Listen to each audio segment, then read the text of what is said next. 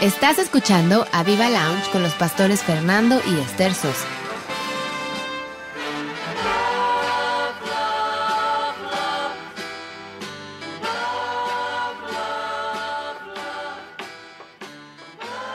Hola, ¿qué tal? Muy buenas noches, bienvenidos aquí a AvivaLounge. Hoy este día es increíble porque Dios se va a mostrar de una manera preciosísima, se va a revelar de maneras extraordinarias. Yo estoy muy feliz, aquí estoy con mi esposa Esther. Hola. Bienvenidos aquí al programa AvivaLounge, ¿no? Sí, bienvenidos y bueno, la verdad es que tenemos una gran sorpresa, dos grandes sorpresas aquí con nosotros que esperemos que disfruten muchísimo como nosotros ya lo estamos haciendo desde hace un rato. No, yo estoy emocionadísimo porque ya están casi en la salida y bueno, tenemos aquí el privilegio de tener a dos grandes amigos, muy amados, pastores importantísimos. Bueno, que en realidad son no solo muy amigos nuestros, sino muy amados de la congregación también, ¿no? No, hombre, y además son unas hachas en lo que hacen, ¿no? Sí. Por ejemplo, tenemos aquí al arquitecto Carlos Saucedo, el gran abuelo, próximamente bisabuelo, y está aquí con nosotros de León, Guanajuato. No, de León, Guanajuato es Poncho. Por eso. Pero yo estoy diciendo de Carlos. Bueno, yo me Aquí brinqué. estamos los dos. Somos de Guanajuato. Somos de Guanajuato los dos. Los dos de Guanajuato. Bueno, además va a tener un nieto León, ¿no? Pues no sé. Bueno, está Carlos Saucedo de Acámbaro, Guanajuato, y Poncho. Hola. Orozco, Alfonso Orozco de León, Guanajuato. Bienvenidos a nuestro programa AvivaLounge. Gracias, bienvenidos a todos los que escuchan y gracias por la invitación. Hola, Carlos, ¿cómo estás? Hola, Ponchito, ¿qué tal? Muy bien, aquí listos, pastores. Bueno, hace tiempo que ustedes no se veían, ¿no? Pues un poquito, pero sí. Hace algunos cabellos. Hace algunos cabellos. Y unos kilos. O kilos de más. Kilos. Así es, excelentes pues nosotros amigos. Felices de que estén con nosotros. Gracias. Gracias por haber aceptado. La verdad es que no privilegio. queríamos dejar pasar esta oportunidad que andan por acá y desperdiciarla, ¿no? Así es que gracias por aceptar y bueno, empezamos a la hora que aquí mi amado esposo empiece a lanzarles toda la batería, toda la carga. Oigan, es love. No, mejor a lo que sí. Love. Vamos a hacer aquí un cuarteto padrísimo, ¿no? Oigan, yo estoy así súper emocionadísimo porque lo que hablemos yo creo que va a bendecir a muchísima gente. Y bueno, la gente que está entrando en estos momentos en las redes, bueno, escríbanos.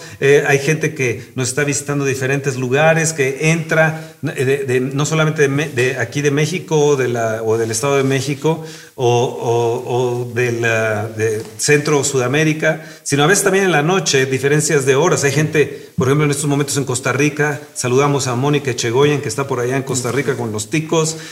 Saludos. Sí, Mon. Hola, Mon. Bendiciones. Sí, te bendecimos, Mon. Y bueno, al Pilot, a Domínguez, que está en estos momentos en Londres, también le mandamos un abrazo allá a Londres. Y bueno, diferentes gentes. Y les queremos decir que desde Laudes, desde el Auditorio Espíritu Santo al mundo, aquí tenemos estos dos gran siervos de Dios, invitados profesionistas impresionantes. ¿Y qué tenemos, mi amor? Bueno, no sé si ustedes recordarán más o menos los temas que hemos estado tratando en los pasados programas, muy interesantes, Yo creo que ni se meten. Pues la espero fe, que sí, porque si no van a entender mucho de lo que hablemos hoy. No, la verdad es que vamos a seguirnos basando en les comento por si ustedes no se han metido, ahorita nos vamos a dar cuenta si han entrado o no, pero hemos estado hablando de los enemigos de los enemigos de la fe. Y como en nuestra vida de fe, que hablábamos que es la parte medular de la vida cristiana, la fe, cómo hay tantos enemigos que vienen a retarla o a disminuirla o a tratarla de no solo disminuir, sino de acabar por completo. Claro. Entonces, marido, ¿quieres tú empezar con las preguntas? O bueno, suponiendo que ustedes han estado atentos o acompañándonos en estos jueves pasados, y no sé quién de los dos quiera contestar primero, pero aquí hemos estado pensando en preguntarles como qué retos se han enfrentado ustedes en su vida personal y como pastores. Y bueno, si lo pueden todo aterrizar en... ¿Quién empieza? Pues por edades, ¿no? Pues ya les dije que el que quiera. Por edades. Buen amigo Carlos, el abuelo Carlos. ¿Qué te parece? ¿Qué te parece que esté por allá? Bueno, aquí que tiene 27 años de casados con Anita, la abuela. Sí, wow, qué aguante de mi señora. Bueno, referente a la pregunta, desde mi punto de vista y lo que yo he vivido, creo que el mayor reto para mí en cuanto a fe fue el llamado, ¿no? Fue el tomar el compromiso y creerle a Dios, ¿no? Tenía poco de conocer de Dios y yo creo que ese ha sido mi mayor reto, ¿no? Cuando decidiste recibir al Señor y entregarle tu vida también al Señor, obedeciendo el llamado. Sí, claro. Yo no quería ir a Cámbaro. O sea, a mí me decían a Cámbaro, y decían, bueno, está Acapulco, está Cancún, está Estados Unidos y Canadá, Europa, sí, ¿no? Sí. Pero a ver, ¿por qué si Acámbaro es tu lugar de nacimiento, tu ciudad de nacimiento, no? Sí, lo que pasa es que como es, yo siempre he dicho que es una ciudad de primera, ¿no? Porque si uno mete segunda se sale. Entonces, pues ahí todos se conocían, ¿no? Y yo creo que era el miedo que tenía, ¿no? A que como todos se conocían, era un lugar muy pequeño. Pues inmediatamente iba a haber una serie de situaciones y de problemáticas, ¿no? Porque, cosa que en realidad hubo. Así es. Sí. Y era lo que en cierta forma tratabas de evitar. Exactamente.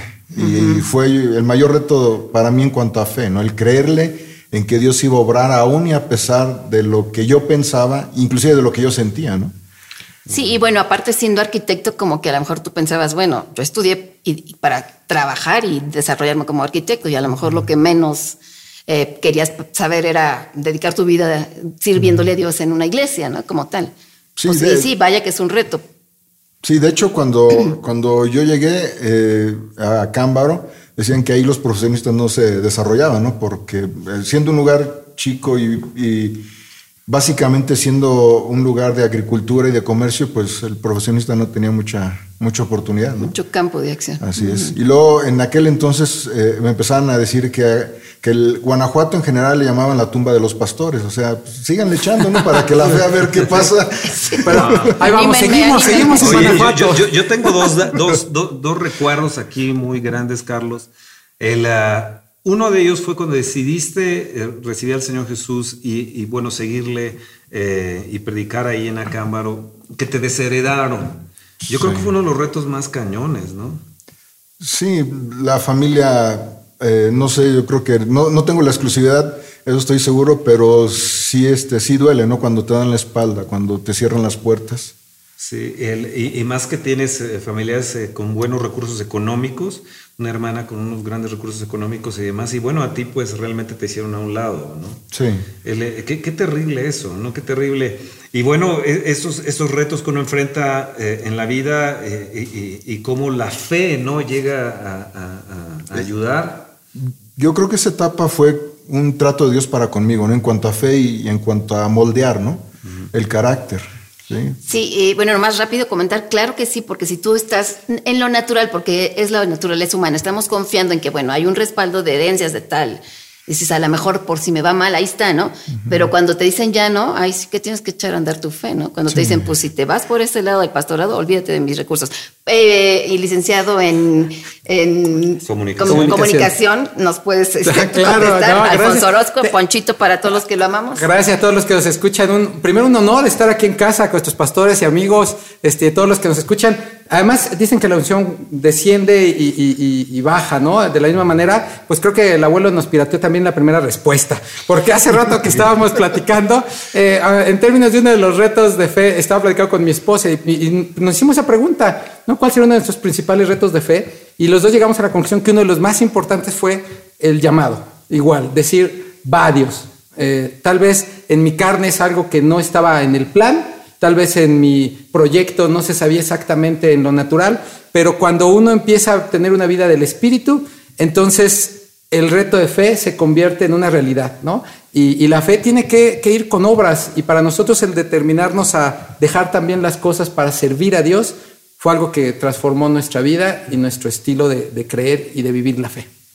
Sí, ¿puedo comentar un poquito algo respecto a Poncho? Bueno, Poncho y Ana nacieron aquí en la iglesia, gracias a Dios, hace ya ¿cuántos años? Quizá 20. Sí, bueno, hace poquito 20, acaban de cumplir 17 años. Ya él era un licenciado en comunicación, con un buen trabajo en una de las televisoras importantes. Anita es traductora, traductora, la teacher, le decimos nosotros.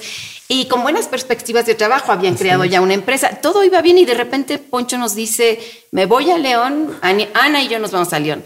Y mi esposo y yo pensamos, ¿ya tienes trabajo? ¿Ya tienes casa? Y nos dice, me voy con una maleta, no tengo trabajo, no tengo casa, pero Dios me llama para allá. Y eso... Qué grueso. No cualquiera, porque ahora como que el llamado no lo ven tan así, ¿no? Tan de corazón. Sino ahora es cuánto me das y entonces yo voy, ¿no? De cómo es el sueldo, ¿no? Las prestaciones. Exacto. ¿Cuánto me vas a dar? Entonces es algo que admiramos de los dos invitados de ahora, porque son gente que fueron probados, o sea, que les hubiera sido mucho más fácil quedarse con sus profesiones que tomar el camino del servicio a Dios. No, y además de no tener nada, ¿no? Sí, no, aquí Poncho y yo, nosotros decíamos...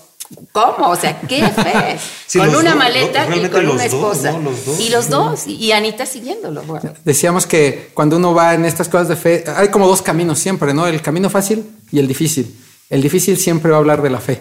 El fácil generalmente va a pagar la fe, ¿no? Y entonces ninguno de los dos. Yo recuerdo también al abuelo hace muchos años cuando nos conocimos y todas las circunstancias, ¿no? Difíciles también a cámbaro, familiares, personales, pero eso incrementa nuestra fe, ¿no? Claro, porque aparte en el estado en el que ellos sirven es uno de los estados que se caracteriza por ser muy cerrado para el cristianismo, ¿no? El cristianismo, estoy hablando no de catolicismo, vaya. Es un estado muy católico, ¿no? No, además, abrir brecha. Antes se decía que podrías cortar las tinieblas, pero con cuchillo ahí en Guanajuato. Pues todavía hay un poquito de eso, pero bueno, Dios ha estado ahí plantando cosas con machete. Ahora es con machete, con sierra eléctrica, ¿no? Pero bueno, a ver, hijo. Oye, yo nada más quería hacer mención de esto. Los dos invitados que tenemos son extraordinarios y gente que ha vivido de la fe y como decíamos, bueno, desde un principio no dependieron de que se les daba algo, que se les daba una economía, etcétera, sino que creo que hacen falta de este tipo de gente que crea en el Señor, que su fe vaya creciendo al grado de que produzca, ¿no? Una fe productiva. Yo, por ejemplo, veo a Poncho, él creó una materia, ¿no? Él inventó una carrera, sí. Una carrera en la Universidad Iberoamericana de Guanajuato o de León. En León, Guanajuato. O sea, para empezar, la Universidad Latinoamericana, para los que no conocen, es una universidad sumamente prestigiada aquí en el país. Es como la segunda o tercera de más relevancia aquí en México, de más prestigio. Y bueno, es tan capaz aquí nuestro licenciado en comunicación que en realidad creó una carrera que está en la universidad. Por alguna razón no patentó, no sé qué hubiera podido hacer, pero esa carrera ya la pusieron, ya la establecieron en otras universidades, como cuál, Ponchito. El TEC de Monterrey. El TEC de Monterrey, que yo creo que es la segunda, tercera también, el la UDLA instituto de Puebla, más importante de México. Pues casi en todas, el Valle de México, con esos perfiles, de Puebla, ¿no? Hace algunos años que se creó esa carrera, pues igual es un paso de fe, ¿no? Si vamos, hay que hacer algo nuevo. Y pues, ¿cómo hacemos algo nuevo? Que Dios nos ayude a la creatividad. Y abrió la puerta el Señor de todo esto. Y sí, ya ahora en la actualidad se den diferentes universidades del país. Yo casi lo ahorco. O sea, nunca lo patentó. Él la creó, la carrera. Sí. Pero bueno, mira, la verdad es que ha habido fruto. Dios ha tenido la forma de ir recompensando todo eso, ¿no? Y lo importante es que un cristiano con un llamado genuino de Dios, fue algo tan importante para uno, no, primero para esa universidad y después para cuántas universidades en el país, y las más importantes. Sí, muchísimas. Así que aquí tenemos a dos genios del Señor trabajando en la obra del Señor. Sí, Chiquitihuahua ha sido el Señor. Y Carlos con ISO 9000 y todo. ¿Sabes qué, Carlos? Yo te quiero preguntar, ¿cómo enfrentaste tú o cómo has echado mano de tu fe para todo esto, ¿no? Bueno... cuando uno se da cuenta de que lo único que, el llamado es de Dios y que lo que Dios ha puesto y Dios ha dado, uno es cuando se tiene que abrazar de esa promesa, ¿no? Porque a veces mucha gente, y yo he tenido la oportunidad de conocer varios pastores y me he dado cuenta de que muchos se agarran de los conocidos, pero no se agarran de Dios, ¿no? Y yo me acuerdo que ese trato de Dios al principio, los primeros entre 3 y 5 años, yo reconozco que fue un trato de Dios para conmigo, ¿no? No conocía yo nada acerca de fe, nada de ello, ¿no? Y fue impresionante cómo Dios me fue llevando a depender verdaderamente de Él, ¿no? Wow. A tomarme de Él, a creerle. Yo a veces les digo ahí en la cámara que los ayunos que yo tenía no era porque Dios me los decía, era porque no tenía otra cosa, otro recurso, ¿no? Era el ayuno que escogió Dios. El ayuno que mayor prueba. Pero es hermoso cuando en las noches te abraza a Él, te dice, aquí estoy, o sea, esto es pasajero, lo que viene es... Y son las promesas que Dios pone en el corazón y es cuando se hace vivo, ¿no? No solamente es una palabra, sino es algo vivo. O sea, tú tomaste un paso de fe, ¿sí? O sentiste mariposas, o un ángel bajó y te habló, o tuviste una visión, o fue la zarza ardiendo, ¿cómo fue? No, o te ganó el hambre, te cerraron las puertas en otro trabajo, porque a veces últimamente eso pasa, ¿no? Te ofrecieron de monaguillo. No, ya no me querían en esos lugares, ¿no? No, yo lo que reconozco de parte de Dios es que el toque que yo recibí fue amor. Yo no conocía nada de amor, yo no sabía ni dar ni recibir amor, ¿no? Entonces, cuando Dios me toca a mí, aparte de los milagros que hizo conmigo, lo que me impactó fue el amor, ¿no? Fue el amor, fue el cambio que yo tuve de actitud, porque yo era algo serio, ¿no? Para no entrar en muchos detalles, algo serio yo. ¿Qué significa serio? Que usen su imaginación. Sí, vamos ¿cuánto dura el programa? Bueno, que lo dejamos. Sí, porque desde peleas, yo cuando estudiaba y no conocía de Dios me decían el pirurris, imagínate. ¿Por las conquistas? De todo un poco, dicen por ahí, ¿no? Wow. No digo más porque si mi señora oye esto, Y bastante antipático, entonces, para los que no saben quién fue el pirurri. No, demasiado. Muy creído, muy altivo, arrogante, soberbio, ¿no? Arrogante. Se creía que nadie lo merecía en este mundo. Sí. Abramos la Biblia acá. Que se creen hechos a mano, ¿no? Y Dios me quitó la papa y muchas cosas más, ¿no? Por eso les digo que esos primeros años yo creo que... ¿Cómo la papa? O sea, es que unos hablan así, ¿ves? O sea, sí. En Costa Rica le llaman plásticos a los niños. Acá le llaman la papa. Wow. Y yo por eso les digo, fue el trato de Dios, ¿no? Fue un cambio radical en cuanto a mi persona, sobre todo, ¿no? Si yo iba a servir a Dios, creo que de esa forma nunca iba a poder hacer nada, ¿no? Prácticamente. Y usted, nosotros, fíjense que nosotros, de manera muy singular, hemos aprendido esta parte que sin visión nos desenfrenamos. Y desde que Dios nos habló, a mí me habló en mi cuarto, mi habitación, solo, ahí llegó el Espíritu Santo y me tocó, empecé a hablar en lenguas, mis papás se enojaron, no sabían qué estaba pasando y yo tampoco. ¿Te escucharon? Sí, me escucharon y bueno, ya mero me corren porque decían, ¿qué te tomaste, no? Claro. ¿Qué hiciste? Y yo no entendía nada. El chiste es que esa experiencia del Espíritu en esa decisión, pues es el Espíritu Santo el que te va llevando y en nuestra visión era servir a Dios. Cuando estábamos, pero ¿cómo servimos a Dios? Y rápidamente brinco al punto de por qué en León la gente se empezó a acercar, a decirnos, te veo en León. Y bueno, pues a mi esposa, a mí, te veo en León. Y yo decía, bueno, pues ha de ser Nuevo León, ¿no?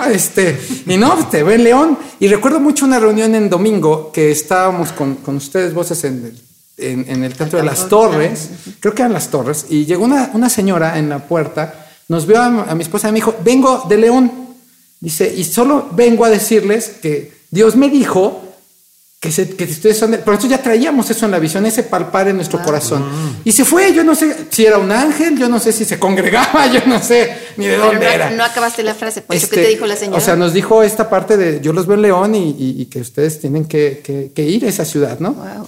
Y bueno, la verdad es que mi esposa y yo orando a Dios, como dice Carlos, metidos en esta idea del espíritu sobrenatural, yo creo que la fe tiene que ser radical para muchas cosas, ¿no? Decir, en poco tiempo oramos, agarramos nuestras chivas y nos fuimos a León. Y maletas, todo, casa, como decía Carlos, igual el ayuno era tanto físico como espiritual, ¿no? Pero uno de los grandes testimonios que tenemos es que, y es una anécdota muy rápida y muy simpática, cuando nos íbamos para allá la gente nos dijo, miren, León no tiembla, no se inunda y no roban. Llegamos un jueves. Y todo ha pasado. Llegamos un jueves, en la primera semana. El viernes nos robaron, llegando. Luego tembló, no ha temblado en años, o sea, tembló y luego se nos inundó 23 centímetros de la casa en la que estábamos. Es la unción que cayó. Y ahí es donde uno dice, pues me quedo. Sufre, diablo, sufre. Aquí estamos para servir a Dios y cumplir la visión que Dios nos dio. Ahora sí que aunque la tierra tiemble. Sí. Así es. Oye, Poncho, yo estoy impactado, por ejemplo, con ustedes dos. Pero ¿cómo echaste mano de tu fe para esto? Por ejemplo, te casaste. recién casado, de repente agarras una maleta que a lo mejor fue la que te robaron. Y luego, o la única. Y luego no tenías casa, no tenías auto. Es más, ni sabías manejar. No tenías trabajo.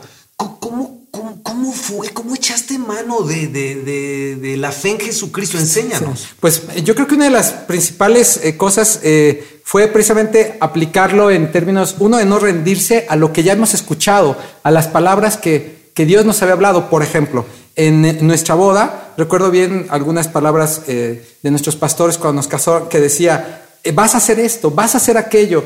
Y entonces hay que agarrarse de esas promesas que uno suelta, que a uno recibe y creerlo, ¿no? Yo creo que una de las cualidades más importantes de la fe es esa, no rendirse, el ir y el ver siempre hacia adelante en el nivel del Espíritu Santo. Creo que lo más complicado es entender la vida en el Espíritu para poder seguir adelante en las cosas naturales. Yo les digo que lo natural es reflejo de lo espiritual. Entonces, la verdadera pelea de cómo hacerlo con Jesús era creer en Jesús, creer que Él es nuestro Señor Salvador, vivirlo, experimentarlo y al Espíritu Santo impulsándonos a lo que sigue, ¿no? No rendiéndonos. Creo que eso es vital. Oye, yo, hija, lo hemos platicado incluso, ¿no? De estos dos hombres de fe que tenemos aquí, héroes de la fe, yo podría decir también, porque muchas veces vemos los héroes de la fe a Michael Jackson y vemos a Tiger Woods, y vemos a Lady Gaga, y vemos a o sea, como que estamos confundidos con los héroes de la fe, pero realmente nosotros tenemos en la mesa dos héroes de la fe.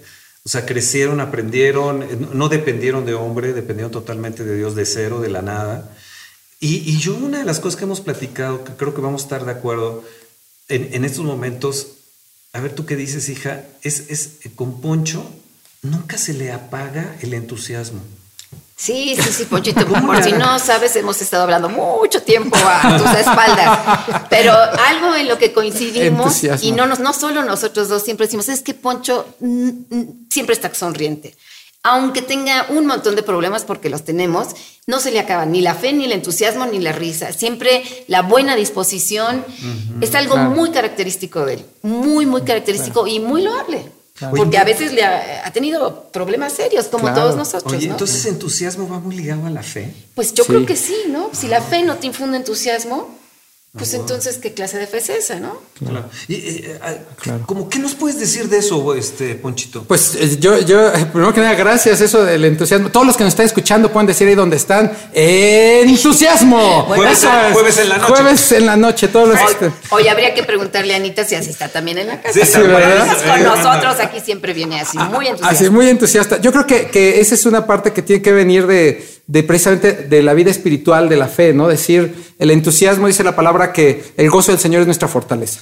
Y entonces, mientras más difícil es la circunstancia, pues más gozo tenemos que tener. Y yo veo que en el espíritu es como ir llenando siempre tu vida de entusiasmo. No quiere decir que no te sientas de pronto triste, frustrado, amargado, etcétera, pero sí tiene que ver con la actitud de carácter de fe. Bueno. Eso es importante. La actitud de carácter de fe te impulsa a ser alguien entusiasta, a pesar de que se tengan cargas, dificultades, etcétera, ¿no? Y decir, vamos a lo que sigue, siempre vendrá algo mejor. Oye, lo estábamos hablando, decíamos, bueno, ¿a quién invitaremos? Estábamos hablando con Toño, Elisa, para la Viva Fest de Semana Santa del 2017. Y bueno, pues todos dijimos, Ponchito, ¿no?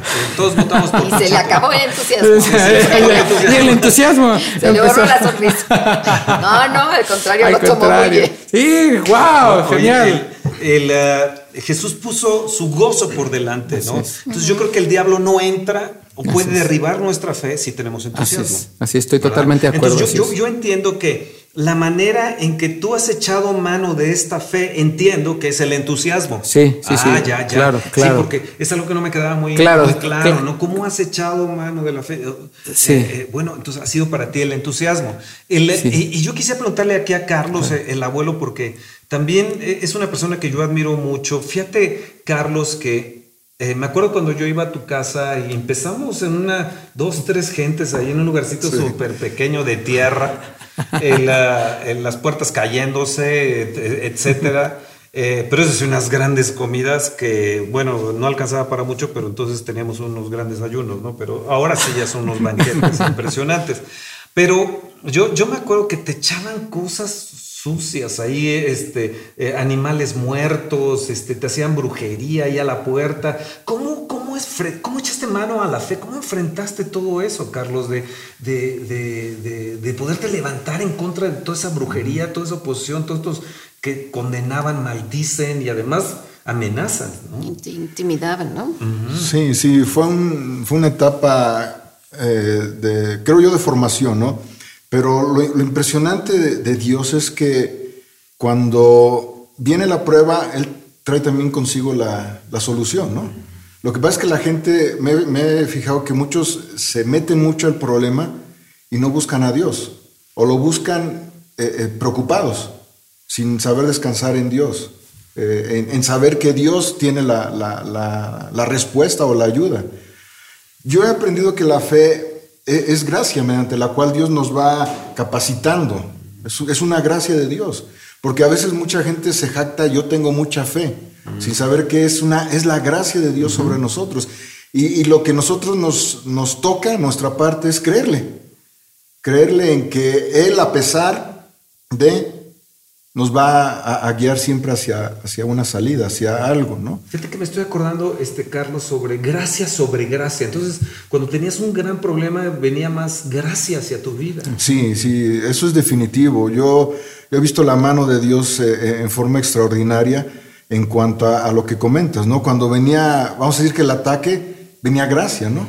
Y venía otra cosa que el enemigo quería ponernos y venía gracia, y venía gracia, y venía gracia. Entonces, la fe es muy ligada a la gracia, ¿no? La fe viene muy, muy pegada. Así como estamos hablando del entusiasmo, Ponchito estaba hablando del entusiasmo, creo que también este es un punto muy importante, ¿no? Se nos olvida que somos inmerecedores de lo que tenemos, ¿no? Porque si nos vemos antes, bueno, yo en lo personal me veo antes de conocer a Dios, lo que hoy tengo, lo único que puedo hacerles es ser agradecido. Claro. Oye, entonces a estos enemigos que has enfrentado, como en este caso la brujería, la hechicería, la escasez y todo esto, estos enemigos de tu fe, ¿se puede decir que los has enfrentado con la gracia de Dios? Sí, definitivo. Entonces la gracia de Dios es No, iba a comentar que justo él dijo de uno de los enemigos de la fe que nosotros tratamos hace algunos jueves, la preocupación. Dijiste la preocupación de cómo iba a ser la cosa. Y te acuerdas que nosotros hablamos que la preocupación es uno de los grandes enemigos de la fe. Y bueno, son distractores. Claro. Desde mi punto de vista, son distractores para que uno crezca en fe, Ajá. Fíjate que son distractores, pero son cosas que nos forman carácter también, claro, y que nos hacen crecer precisamente en la fe, en dependencia, ¿no? Entonces yo pienso que el diablo, como tonto que es, pues le salen las cosas al revés, ¿no? Trata de intimidarnos con temor, con preocupaciones, pero Dios lo usa para fortalecernos, para hacernos más dependientes, y el diablo se queda, pues no era esa la intención, pues no, pero Dios la cambió para bien. Te formó, te hizo crecer a ti y a tu familia. Sí. Oye, yo estoy viendo aquí que tienes ahí unos apuntes y yo fui muy copión de lo bueno. Y veo que es fe como un estilo de vida. ¿Cómo puede ser eso? Esa fe, estilo de vida, digo, no me imagino, ¿no? O brujería, animales muertos en tu casa. Desheredado, tus hermanas rechazado, tu familia, la ciudad que, como dices, de primera, pues era un pueblito, ahora ya ha crecido. Era un pueblito muy hermoso, por cierto, pero todos sabían de ti. ¿Y cómo fue ese estilo de fe? ¿Cómo le hacías cómo hiciste para crecer esa fe? Es parte de lo que estamos comentando, ¿no? Al tener esos problemas, yo no podía ir a ningún lado más que a buscarlo a él. O sea, yo no podía ir ni con mi familia ni con un amigo, porque con los amigos pues, fui rechazado por los supuestos amigos que se tienen, ¿no? Entonces, era el Señor y claro, mi esposa, ¿no? O sea, era nuestro refugio, vamos a decirlo. Esos tiempos que pasábamos con él, era de ahí que surgía su gracia, su fortaleza, y claro, pues la fe iba incrementándose, ¿no? Por lo mismo, pero era impresionante, ¿no? Yo me acuerdo los tiempos de oración, sobre todo en las noches, cuando a veces uno no entiende, ¿no? Que te dejan un animal muerto ahí, la famosa sal, etcétera, etcétera. Y a veces uno no entiende por qué la gente pierde tiempo en algo que no va a surtir efecto, ¿no? Claro. Entonces tu fe era también que Dios era tu protección, tu pronto auxilio, tu refugio, tu roca fuerte. Sí, que definitivo. Que tú ustedes estaban guardados en él. Sí, porque nos llamaban a veces a las 3 de la mañana diciéndonos tontería y media. Y uno decía, bueno, si esto no es la cobertura de Dios, entonces ¿qué es, no? Claro. Si esto... Damas y caballeros, están escuchando un testimonio fuertísimo hoy en la noche de cómo enfrentar tus enemigos. Tú que a lo mejor tienes miedo de apagar la luz o a lo mejor ya te dijeron algo y temes que te va a caer la maldición. La suegra. Que te va a caer la suegra, etcétera. Oye, y yo quisiera, a ver, Poncho, preguntarte a ti acerca de los retos. ¿Qué retos tienes por delante y cómo los tomas a través de la fe? Pero vamos a hacer una breve pausa en AvivaLounge. Hoy aquí estamos disfrutando a estos dos grandes siervos de Dios, amigos nuestros en la fe. Y yo tengo algunas preguntas ahí para sacarle la sopa. ¿Y tu hija? También. Bueno, nos pueden escribir, ¿no? Nos pueden escribir a avivamexico.com, nos pueden meterse a Facebook, pueden meterse a la app de Aviva México, en fin, hay tanto que tenemos todas las redes sociales ahora, ¿no? Todas las redes sociales. Ahora ya somos wow. Tantas que ni nos las sabemos. Sí, no. Y además la Santa Cena que tuvimos ayer en la noche, miércoles, ¿no? Increíble, la presencia de Dios. Bendición. Hermosa. No, la gente sanando por todas partes, ¿no? Increíble, ¿no? La presencia de Dios, impresionante la unción y todo de ayer en la noche. Bueno, hoy jueves en la noche le estamos diciendo y por fe le estamos enviando bendiciones, pero regresamos en un momento. Love. Estás escuchando AvivaLounge. Ven, avívame.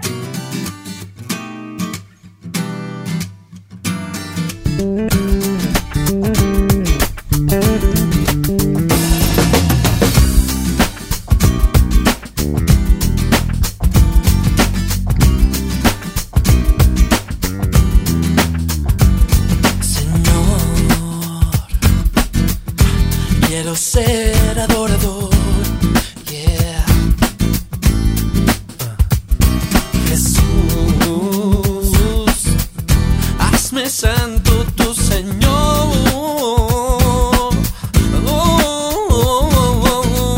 Utilízame por siempre, santifícame, Señor.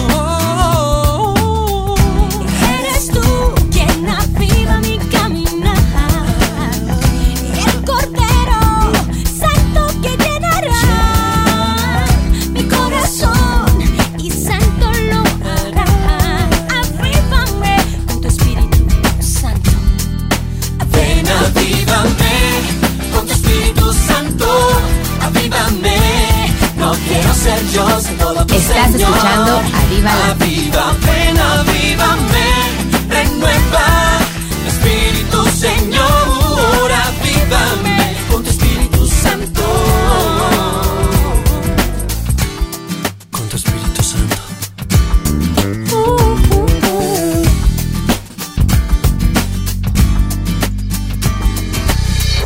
Por mucho tiempo bajé en mi caminar.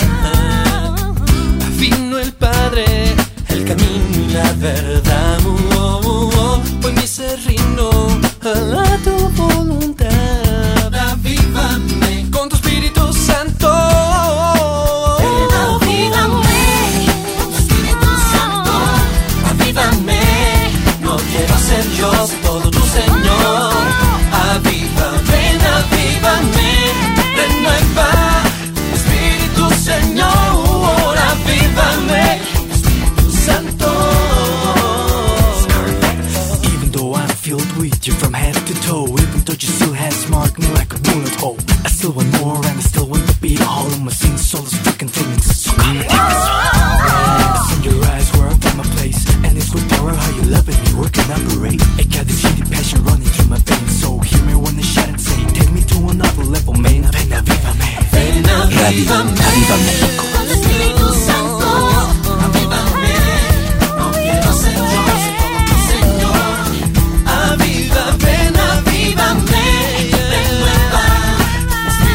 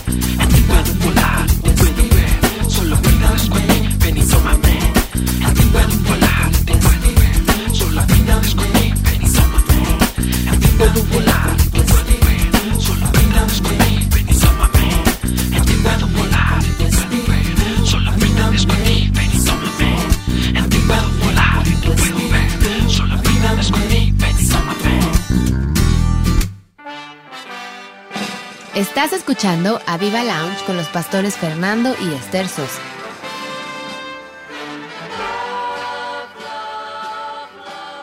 Hola, bueno, ya estamos aquí de regreso después de esta brevísima pausa. Esperamos que hayan disfrutado la música que nos pusieron. Y bueno, seguimos aquí con estas dos grandes personajes de la fe actuales. Gracias. Para los que empiezan apenas a oír el programa, es el licenciado en comunicaciones, Alfonso Orozco, y el arquitecto Carlos Saucedo, ambos del estado de Guanajuato. Y bueno, seguimos con nuestras preguntas. Y a ti, Ponchito, así le decimos de cariño, y si ustedes lo llegaran a conocer, le van a decir igual porque es una persona que se da a amar fácilmente. ¿Qué retos tienes por delante, licenciado en comunicación, pastor de AvivaLeón? Bueno, yo creo que una de las cosas más importantes es aprender a buscar y ver hacia el futuro en las cosas espirituales para poder tener los retos que vamos a hacer delante de Dios, ¿no? La esperanza no avergüenza, dice la palabra. Entonces, se vale diseñar a futuro, se vale creerle a Dios, aún en las cosas que parecieran locura. Y en esas locuras, pues, levantamos nuestros retos que sean cosas que Dios va a respaldar y que hagamos que sucedan, ¿no? En este caso, por ejemplo, uno de los retos más importantes, pues indudablemente es la obra del Señor ahí en León, Guanajuato, y en Guanajuato, aquí con Carlos, nuestro amigo, y con todo lo que está haciendo. Retos de ganar territorio en lo espiritual y en lo natural, en la vida de la fe, ¿no? Al final, lo que queremos ver es el fruto de la palabra de Dios, de la bondad de Dios, del poder de Dios, del Espíritu Santo en las familias. Ok. Yo entiendo todo eso, ¿no? El poder, que se vea en las familias, todo, pero déjame aterrizarte un poco. Acabas de ir a Las Vegas hace poco y me dio una envidia de la santa, ¿no? A una expo extraordinaria y todo. Viste muchas cosas, estuviste con los grandes personajes, los que crean Star Wars y todo este tipo de gente y todo. Yo pienso que los retos contigo son demasiado grandes porque tienes los minibosses que realizas, que ya están aterrizados, tienes, la carrera, eres maestro, además en una carrera, das clases también como de animación para la gente. ¿Qué retos tienes tú prácticos que me puedas decir? Uno de los retos prácticos más importantes precisamente tiene que ver la línea de producción, que dice vos, como la creación de toda una estructura de película y de televisión en términos de un proyecto que no se ha visto además en México, ¿no? Nuevo. Podemos decirlo porque ahora que estábamos presentes en Las Vegas y queremos lograr ese reto de producción, nos decía la gente de Estados Unidos, pues esto que me estás presentando yo no lo he visto en México o en español. Y gente de Estados Unidos nos decía, ¿cómo le hacemos, no? Y nosotros desde aquí, bueno, pues vamos a empezar. Entonces uno de los principales retos es hacer que en términos de producción audiovisual, cinematográfica, interactiva, podamos seguir difundiendo la palabra de Dios en todas sus escalas, ¿no? No de una manera necesariamente religiosa, pero sí de una manera avivada. Entonces sí, uno de los principales retos es eso, ¿no? Crear esa estructura de canales de televisión, crear esa estructura de películas, crear esa estructura chiquiti wow para niños. Me encanta la idea de trabajar para los niños. A veces prendemos la tele y vemos tantas cosas y tantas porquerías y poco para los niños, y luego vemos lo que es para niños, dice uno, pero Jesús, hermoso, ¿cómo es posible, no? Entonces sí, en parte, y una parte fundamental de nuestra visión es seguir impulsando toda la línea de televisión, de interacción, de videojuegos, de animación, de películas en las cosas de Dios. Yo quisiera nada más comentar que Poncho tiene una creatividad impresionante y que tiene cero miedo para incursionar en cosas que, como dices, ni se han visto en México, y yo creo que aún los que saben miedo les daría tener alguna entrevista con gente del tamaño con las que tú te entrevistas, ¿no? Porque, pues digo, y algo que caracteriza, son señorones en este campo de las cosas que yo no entiendo, pero que dices, ¿cómo no tiene temor? De veras que Poncho, y con Ana respaldando, y ahora Ana Esther, que también hacen un trío súper dinámico, no tienen temor de pensar en cosas que ni se han visto en México, y tienen esa certeza de que se puede hacer. Claro, así es. Entonces, eso es algo muy, muy, muy sobresaliente de ellos, y bueno, su creatividad, yo no te digo como te digo, también aquí con mi esposo, de mucho cariño, porque es respecto a un inventor, pero es que verdaderamente, Poncho, tienes una creatividad que nos deja con la boca abierta. Lo que te decimos no creas que es ni peyorativo, ni ofensivo, ni nada, es muy simpático. Lo sé, no, gracias, y bueno, eso, que venga de Dios, que venga de Dios, es gracias. Es algo que Dios ha puesto en ellos, definitivamente es algo que Dios ha sembrado, y nuestros respetos porque decimos, Poncho, pues ahí va Poncho sin nada de miedo a entrevistarse con los señorones de la industria digital o lo que sea, y le hacen caso e incluso le toman sus ideas. Gracias. Y lo ven como un posible prospecto. Gracias. Yo no sé si esta parte del reto con eso, y bueno, muchas gracias, pero gracias a Dios, a ustedes, a toda la gente, lo que Dios ha utilizado y especialmente para la gloria sea para Él en lo que está haciendo, pero sí es importante, como dices, impulsar que hagan que sean las cosas. Quiero comentar brevemente una anécdota de las que sirves a Estados Unidos. Estábamos con una de las personas chiquitiguao, ¿no? Ahí, de producción, y llegaron la gente de otras empresas, y pues cuando acaba la gente se acerca a él a pedirle fotos, autógrafos, en fin, y de pronto pues me acerco yo también, ¿no? Yo dije, bueno, voy a acercarme, y antes de siquiera poder hablar con él, estaba yo muy cerquita de él, llegó otra persona de otra empresa y le dijo a esta persona famosa, de televisión, de los más innovadores de televisión ahorita en Broadcast de Disney, le dice a esta persona, ahorita, aguántame. Él supuso que iba con él, yo también. Y le dice la persona que se acercó, dice, no, es que no quiero hablar contigo, quiero hablar con el que viene de México. Wow. Y entonces volteamos, ¿cómo que con el que viene? Me dice, sí, te acabo de oír el proyecto, queremos ver cómo podemos hacer. Esas cosas son para nosotros señales de Dios, de que las cosas van caminando en el reto, ¿no? Y de no rendirse, ¿no? De que cuando Dios ponga un sueño, una visión, pues hagamos que suceda, vayamos a cumplirlo para bendición de toda la gente que lo pueda tener. Wow. Oye, Poncho, pues muchísimas felicidades, y además, bueno, hay tantas preguntas que yo quisiera hacerte porque quisiera aprender mucho de ti. Porque realmente te admiro lo que Dios ha hecho en ti, con tu casa, con tu esposa, tu hijita, y yo creo que muchos pastores y muchos profesionistas debemos de aprender de ustedes, claro que sí. Y bueno, Carlos, yo te quiero decir que tú tienes dos hijos que uno ya casado, próximamente viene ahora sí el nieto oficial, va a ser abuelo oficial, y bueno, 6 meses ya tiene Andrea.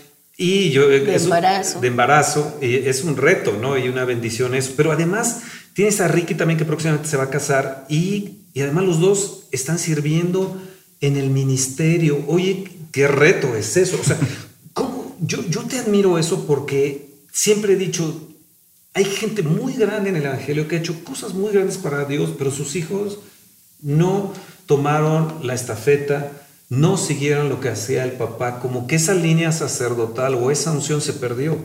Y podemos hablar, yo podría mencionarte en estos momentos de gente actual que sus hijos para nada están en el ministerio, como hay otros también que sí están, sus hijos como que tomaron ese reto de integrar a los hijos, y eso es fe también. Entonces yo veo que también en ti como que los retos para con los hijos se han cumplido, y eso también a través de la fe, ¿no? ¿Y cómo visualizas eso? Vimos que Poncho, y él tomó una frase de más allá de lo que somos, que la ha estado usando, etcétera, y es eso, ¿no? Vamos más allá de lo que somos, y también nuestra familia, ¿no? ¿Y tú cómo ves eso, de esos retos contigo, con la familia? Bueno, es interesante porque, como tú dices, conocemos gente que sus hijos están en otros ámbitos, no precisamente sirviendo a Dios, y peor aún, ¿no? Hay otros que están perdidos. Una de las cosas ahorita viene a mi mente que me impactó, yo por años estuve yendo al Cerezo. ¿Qué es el Cerezo? La cárcel, ¿no? La prisión. Centro de readaptación social. Exactamente. Gracias. Donde están los presos. Es que Strawberry Fields Forever es un canto de los Beatles, ¿no? Pero sí. Para no ahondar más en el tema. Era donde se las tronaban ellos, ¿no? Y ahí conocí a un chavo que estaba preso, y me impactó porque era hijo de pastor. Wow. Y escuchaste su punto. Wow. Y gracias a Dios tuve una buena relación en cuanto a platicar con él. Él estaba por homicidio en la cárcel, y cuando él me dijo que su papá era pastor, me pegó muchísimo, ¿no? Me pegó muchísimo. Él se sabía la Biblia. Cada vez que iban un grupo religioso ahí a hablarle, él se los barría. bíblicamente les demostraba y me impresionaba, ¿no? Entonces, allí fue un punto en el cual dije, bueno, Señor, ok, sí, te estoy sirviendo, etcétera, etcétera. Y ahí es cuando uno tiene que creer, ¿no? Las promesas de Dios, la herencia que Dios nos ha dado y que esa herencia tiene que impregnar a la familia. Oye, perdón que te interrumpa. Estoy pensando en un texto bíblico. La misma fe que hubo en tu abuela Loida, en tu madre Eunice, que estoy seguro que también está, a Timoteo, Pablo le estaba diciendo. Entonces, esa fe entonces puede verla los hijos y desarrollar esa fe y más allá de esa fe que uno tiene, ¿no? Sí. Yo he visto que a veces muchos papás cristianos quieren imponer algo que ellos no hacen. O sea, el orar, el reunirse, el obedecer a reglas. Exactamente. Y no lo hacen un estilo de vida. Entonces, papá, ¿cómo me dices que esto si tú estás haciendo lo otro, no? Fe como estilo de vida. Sí, también. sí, claro. O sea, yo siempre he puesto el ejemplo de nuestro Señor Jesús, ¿no? Él no ponía reglas ni nada. Él era natural, iba caminando, la gente quería estar con él, la gente quería escucharlo. Era un estilo de vida. Eso sí, en la noche se metía con el padre, etcétera, y al otro día salía, iba caminando y la gente quería. No era algo así inquisitivo como hoy en día muchos papás he visto que lo hacen y que tienes que hacer esto y ahora híncate y no comes hasta que des gracias y cosas por el estilo, ¿no? Entonces, yo es lo que he tratado en casa de hacer, ¿no? El que vean que no se trata de imponer, sino de vivir, que no se trata de ordenar, sino de disfrutar. Y yo creo que eso es lo que en lo personal a mí me ha ayudado mucho, ¿no? Para con mis hijos, y gracias a Dios, porque wow, no es fácil, ¿no? Y sobre todo y con todo el bombardeo que hay de información muy nefasta, muy dañina a los hijos, creo que más que querer imponer en la familia las cosas, es vivirlas, ¿no? Es vivir y algo hacerles apetecible ese estilo de vida, ¿no? Claro, que claro. tus hijos deseen lo que están viendo que tú vives. Yo como testimonio les puedo decir que, y les soy franco, mis hijos cuando terminan la carrera estudian en una ciudad grande, ¿no? Y yo ya estaba como con la idea de que, bueno, pues una ciudad donde estiras la mano y puedes tener un trabajo, ¿no? De repente, Carlos, mi hijo, sobre todo, fue el que me dijo, ¿sabes qué, papá? Me quiero ir a vivir a Cámbaro. Cuando pudo haberse quedado en esa gran ciudad con un muy buen trabajo, un muy buen expectativa de vida. Y podía quedarse también él en Estados Unidos, no solamente esta gran ciudad de México, sino de la ciudad de... Claro, porque él tiene las dos ciudadanías. Sí. Y a mí me pegó muchísimo, ¿no? O sea, Dios tocó fuerte ahí mi corazón, ¿no? Yo no me lo esperaba, le soy franco, ¿no? O sea, yo trataba de esto, de que ellos disfrutaran de Dios, que vivieran conociendo de Dios y que fueran mejor que yo, ¿no? Siempre yo he pensado que los hijos tienen que ser mejor que los padres. Esa siempre ha sido una idea que yo he tenido. Nos tienen que superar los hijos, pero si no les ponemos bases, si no les hacemos disfrutar de una relación con Dios, va a ser muy difícil, ¿no? Que nos superen. Una vez un amigo me dijo, oye, ¿cómo es que las maldiciones vuelven a alcanzar a la familia, ¿no? Yo le decía, es que cuando uno ora, espiritualmente se rompe todo, pero carnalmente o humanamente, si no rompes con tradiciones, estructuras de educación inclusive que se traen, eso mismo puede atrapar a los hijos, ¿no? En un periodo de tiempo. Y yo es lo que mi esposa y yo hemos tratado de hacer con nuestros hijos es eso, ¿no? Que se olviden de todo ello y que vivan lo que la palabra de Dios nos dice, ¿no? Y así quedan inmunes, vamos a decirlo de esta forma, para que una maldición los vuelva a atrapar en cuanto a cosas de atrás, ¿no? Oye, yo veo en tus hijos que son súper tiernos. Por ejemplo, a nosotros nos respetan mucho, ¿no? Ahora ves muy poco de eso, ¿no? Que la gente respete, ¿no? Hoy me llegó una anécdota de los samuráis, cuando un samurái se rebelaba y se iba de la casa del señor noble, ¿no? Y él, de alguna manera se iba mal, se iba descontento, lo que fuera, y no era leal a esa casa donde había crecido. iba a otras casas de otros nobles, de otros señores nobles, samuráis, y no lo recibían. Había un trato entre esas casas de esas noblezas samuráis que no podían recibir a ese samurái que había salido en rebelión. Y ahora esto, Carlos, es pero aquí no hay nobleza en las iglesias, ¿no? Y yo veo la fidelidad, yo veo la lealtad, gente de pacto, tú y tus hijos. Y la otra cosa que yo veo, Carlos, que yo te admiro muchísimo es que tú eres un dador, eres una persona que das y das. La abuela Anita es también una mujer que da y da y da y no se cansa de dar y dar y dar. Cuando vamos comidas, pero que son banquetes de reyes, y dan y dan y dan. Eso también se ha traducido a los hijos, pienso, ¿no? Sí, insisto, es un estilo de vida, ¿no? No es el decir, y si doy esto me va a quedar sin aquello. Entonces, ¿dónde está la fe? Volvemos a todo ello, ¿no? Si tú vas a dar con miedo, pues mejor creo que no va a dar buen fruto, ¿no? Pero si das en amor, el fruto va a ser... Entonces una persona de fe en casa enseña a sus hijos también esa fe y a la vez se vuelven también dadores. Entonces una persona que a lo mejor no tiene fe no es una persona dadora. No. Definitivamente creo en eso, ¿no?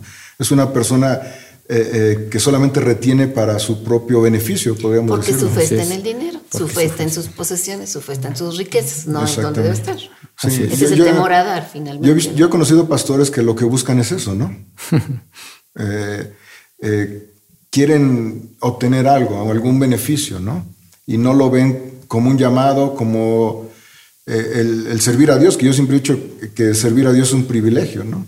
Y he visto cómo se van perdiendo en cuanto a lo que quieren de la vida, porque no tienen puestos sus ojos en el Señor, sino en otras situaciones, ¿no? Wow. Así es. Qué increíble, ¿no, hija? Sí, no, bueno, tremendo. estamos aquí en AvivaLounge, escríbanos, estamos en contacto. Yo creo que esta plática les va a bendecir a muchísima gente y bueno, no sé si están tocando la puerta para que hagamos una pausa, pero yo creo que tenemos que continuar porque sí. Esto está súper interesante. No había visto esto. Fe como un estilo de vida me parece tan extraordinario, ¿no? Porque tener hijos que tal vez los puedes hacer grandes profesionistas, pero no salvos, ¿no? Sí, tremendo. Sí, hijos que amen el servir a Dios, no solo a Dios, sino el dar sus vidas al servicio, ¿no? Y bueno, Ponchito, Ana Esther todavía es una adolescente, está chiquita en comparación con los hijos de aquí de Carlos, pero yo veo lo mismo, o sea, yo veo que en Esther se está formando ese carácter, ese anhelo, esa disposición de estar sirviendo siempre a las cosas de Dios. Y ese mismo, me encanta, por ejemplo, que es, necesitan algo, puedo servir en algo, lo que ve de ti, lo que ve de ustedes, Poncho, y Anita hace su hija. Y qué importante que el estilo de vida que ustedes tienen está permeando hacia su hija. Wow. ¿No? Yo creo que igual, de la misma manera como se está platicando de la fe en el estilo de vida, creo que también una buena parte de la fe tiene que ver con la obediencia, porque generalmente la obediencia la vemos como algo, especialmente para Dios, como algo que me puede perjudicar. Cuando se ve la obediencia verdadera en Dios, es un estilo de vida y esa obediencia siempre va a traer bendición. Entonces, obedecemos no nada más por nuestro propio beneficio, sino porque amamos a Dios, ¿no? En este caso, este estilo de vida que comentan, pues también lo hemos ido aprendiendo y lo digo a todos nuestros radioescuchas en este momento, igual de nuestros pastores. Yo creo que la fidelidad y la lealtad se forma en el estilo de vida y eso es tan importante porque yo lo he aprendido de ustedes, pastores, también, ¿no? De esa parte, ¿no? De esa fidelidad, de ver a Carlos, de ver a ese grupo de gente de fe, también uno lo aprende como verlo, ¿no? Yo veo a los hijos de Carlos y digo, me encanta la idea de que mi hija también pueda crecer sirviendo. Veo a Elisa, a los hijos de ustedes, y digo, yo quisiera que mi hija llegara ahí. Y para que eso sucediera, pues tengo que ser obediente a la fe, obediente a las cosas de Dios, obediente, entusiasta, pero obediente a las cosas de Dios, para aprender a rechazar verdaderamente lo que es malo y que se geste una fidelidad y una lealtad más allá de la carne. Yo les voy aquí a como a ser un poquito disruptivo en esta plática que tenemos hoy en la noche, jueves en AvivaLounge. Wow. En un momento vamos a orar por ustedes, nosotros cuatro. Les declaramos bendiciones, que sean llenos de la presencia del Espíritu de Dios. Pero yo quiero hacerles yo quiero que tú, Poncho, le preguntes a Carlos algo. Ok, yo le voy a preguntar algo. Luego Carlos a él pero no importa de qué tan privado sea. No, ¿verdad?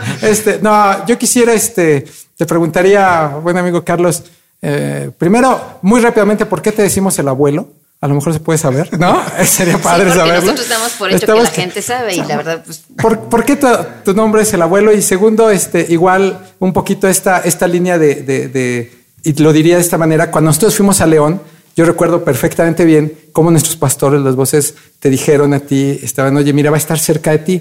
Y desde el primer momento que nosotros llegamos a la ciudad, ustedes tuvieron un corazón para atendernos, para cuidarnos también, para preocuparse de alguien que conocíamos a lo mejor poquito, ¿no? Y que ahora Dios ha hecho pues una gran amistad. ¿Cómo será eso? ¿Cómo es posible que te rindas a alguien así que a lo mejor no conoces? Y tan raro, ¿no? Y tan raro, ¿no? Y alguien tan loco como nosotros. Sui generis sería la palabra. Sui generis, sí. Bueno, lo de abuelos vino porque después de 13 años nació nuestra hija Carlita, ¿no? Entonces, 13 años después de 13 años, es que estamos con la emoción, sí se puede. Sí se pudo, ¿no? No, fue un regalo de Dios, nuestra hija, y a raíz de eso, ¿no? Fue que recibimos Que le hacíamos la broma que ya no era su hija, sino su nieta, por el tiempo que esperaron, ¿no? Sí, ya 13 años, pues siempre es un buen de tiempo, ¿no? Como decía aquel comercial, mamilas otra vez, pañales otra vez y desveladas otra vez, ¿no? Sí. Pero bien lindo, ¿no? Bien lindo que Dios ha sido con nosotros. Y tocante a la segunda pregunta, yo he aprendido que lo que honras es lo que vas a recibir, ¿no? Si honras la unción, esa unción va a venir, ¿no? A veces, si vemos en la palabra de Dios soltaba una orden, el profeta, el hombre de Dios, a veces no lo entendía, ¿no? Pero era un mandato de Dios y lo hacía. Y cuando él ejecutaba en obediencia lo que Dios le decía, venía la bendición, venía el entender el por qué Dios le mandaba esas cosas. Yo creo que más allá de que Fernando nos pidió ello, yo creo que es la unidad, es el amor que Dios va soltando, ¿no? Insisto, yo cuando conocí a Dios lo que más me impactó fue eso, ¿no? Yo no conocía nada, no sabía ni dar ni recibir amor, ¿no? Todo era un egoísmo tremendo por diferentes situaciones que uno vive. Y cuando tú saboreas ese amor, ese conocer, ese respetar, honrar, yo creo que es parte, ¿no? Y ha sido un privilegio, ¿no? Conocerles y ver cómo cada idea que tienes es sorprendente, ¿no? Sí. Es digna de seguir, de imitar y de apreciar, ¿no? Wow. Gracias, Carlos. Gracias, amigos. Gracias. Gracias. Oigan, pues. No le iba a preguntar, Carlos, tú, ya no hay tiempo. ¿No le quieres preguntar algo aquí a Ponchito? Bueno, sería más que nada referente al ministerio, ¿no? Referente a. Yo sé que también León no es nada fácil, ¿no? Y yo quisiera más que nada preguntarte referente a esas etapas que has vivido, ¿no? Como tú dices, la primera, pero no saben de otras, ¿no? Y a mí me gustaría escuchar alguna de esas otras, ¿no? Por ejemplo, en la escuela, ¿no? Ha sido impresionante. Bueno, gracias, Carlos. Sí, indudablemente el llevar las cosas en el ministerio, uno se enfrenta con toda esa parte de religiosidad, con toda esa parte que tiene la ciudad y con retos pues muy complejos, ¿no? Ya sea tanto en el grupo, tanto en diferentes lugares, pero recuerdo mucho en las universidades porque nosotros pues siempre ponemos esa línea, ¿no? Una persona es lo que cree. Y entonces nosotros nos acordamos que los primeros congregantes pues fuimos nosotros. O sea, los primeros congregantes de León fue mi esposa y yo, fuimos el 1 y 2 y creemos en Dios. Entonces, aún en las universidades, por ejemplo, a la hora de que la gente sabe que somos gente de fe o de que creemos en Dios y que no pertenecemos necesariamente a alguna doctrina dominante, pues vienen los ataques, ¿no? Viene la parte de esto no, esto, aquello, y es ahí donde uno se puede rendir, ¿no? Uno no puede darle gusto al hombre y sacrificar su fe en Dios, en absoluto. Uno no puede estar buscando agradar al hombre y desagradar el propósito de Dios. Uno busca la fidelidad y la lealtad en la gente que ama de Dios, nuestros pastores, nuestras autoridades, los padres, pero sí en ese sentido decirle a los demás, no, y eso requiere pues fe y carácter, y sí han sido momentos difíciles, pero en todos con la victoria del Señor, Carlos. Entonces, voy a intervenir un momento. Ha llegado unas visitas impresionantes. Aquí ha llegado Toño y Elisa a visitarnos al programa hoy jueves en la noche. Hola, ¿qué tal? Hola, Toño, hola, Elisa. Hola. Bienvenidos. Saludos a todos. Oigan, ¿qué opinan de Ponchito y de Carlos? Toño, Elisa. Son unas personas excelentes, los consideramos como familia. Amamos a los dos, a sus familias, sus ministerios y nos gozamos siempre de ver lo que Dios hace a través de ellos. No, son dos personas impresionantes que nos enseñan la verdad sobre su fe. El irse a vivir a otro lugar, el moverse a otro lugar nunca es fácil. El abrir una iglesia no es nada fácil. La verdad es que son un ejemplo de vida. No solo ellos, sino también su familia.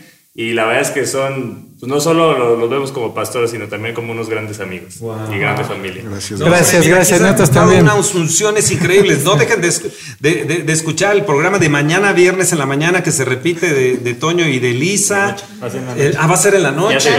Ya se cambió. ¿Cómo? Ya se cambió la noche. ¿A qué hora? Hay mucha gente que no lo puede ver en la mañana. ¿A qué horas va a ser? A las 7 de la noche. Sí, a ver, 7 de la noche. Los viernes a las 7 de la noche es la repetición de Al Aire con los Coaches. Wow.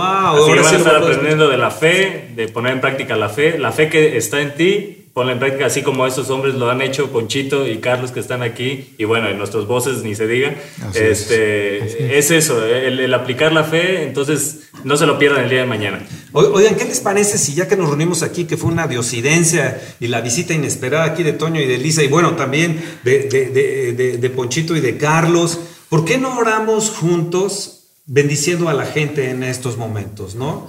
Y soltamos bendiciones, esa fe que les toque a ellos, que sean sanados, que sean prosperados, que sean benditos en su casa, que sus hijos puedan servir a Dios, que las gentes puedan tener como prioridad que sus hijos sean siervos de Dios, ¿no? Padre, en estos momentos estamos bendiciendo, declarando, y enviamos palabras de sanidad, palabras de prosperidad, 1000 veces más sean benditos, prosperados la gente que está entrando, escuchándonos. Ahora mismo reciban la bendición, reciban unción, reciban fe en el nombre de Jesús. Sea aumentada a través de lo que han escuchado. La fe viene por el oír. Fe en el nombre de Jesús. Declaramos fe sobre cada uno. Fe sobre cada uno. En el nombre de Jesús sí se suelta. Dios les bendiga. Bueno, Ponchito, Carlos, gracias por muchísimas gracias a ustedes. Un honor estar con ustedes, pastores, con la familia. Disfrutado tanto como nosotros disfrutamos este tiempo. Y bueno, los esperamos el próximo jueves a las 9 de la noche. Y gracias, hijo, por haber tenido la gran idea de invitar a estos dos grandes amigos. Yo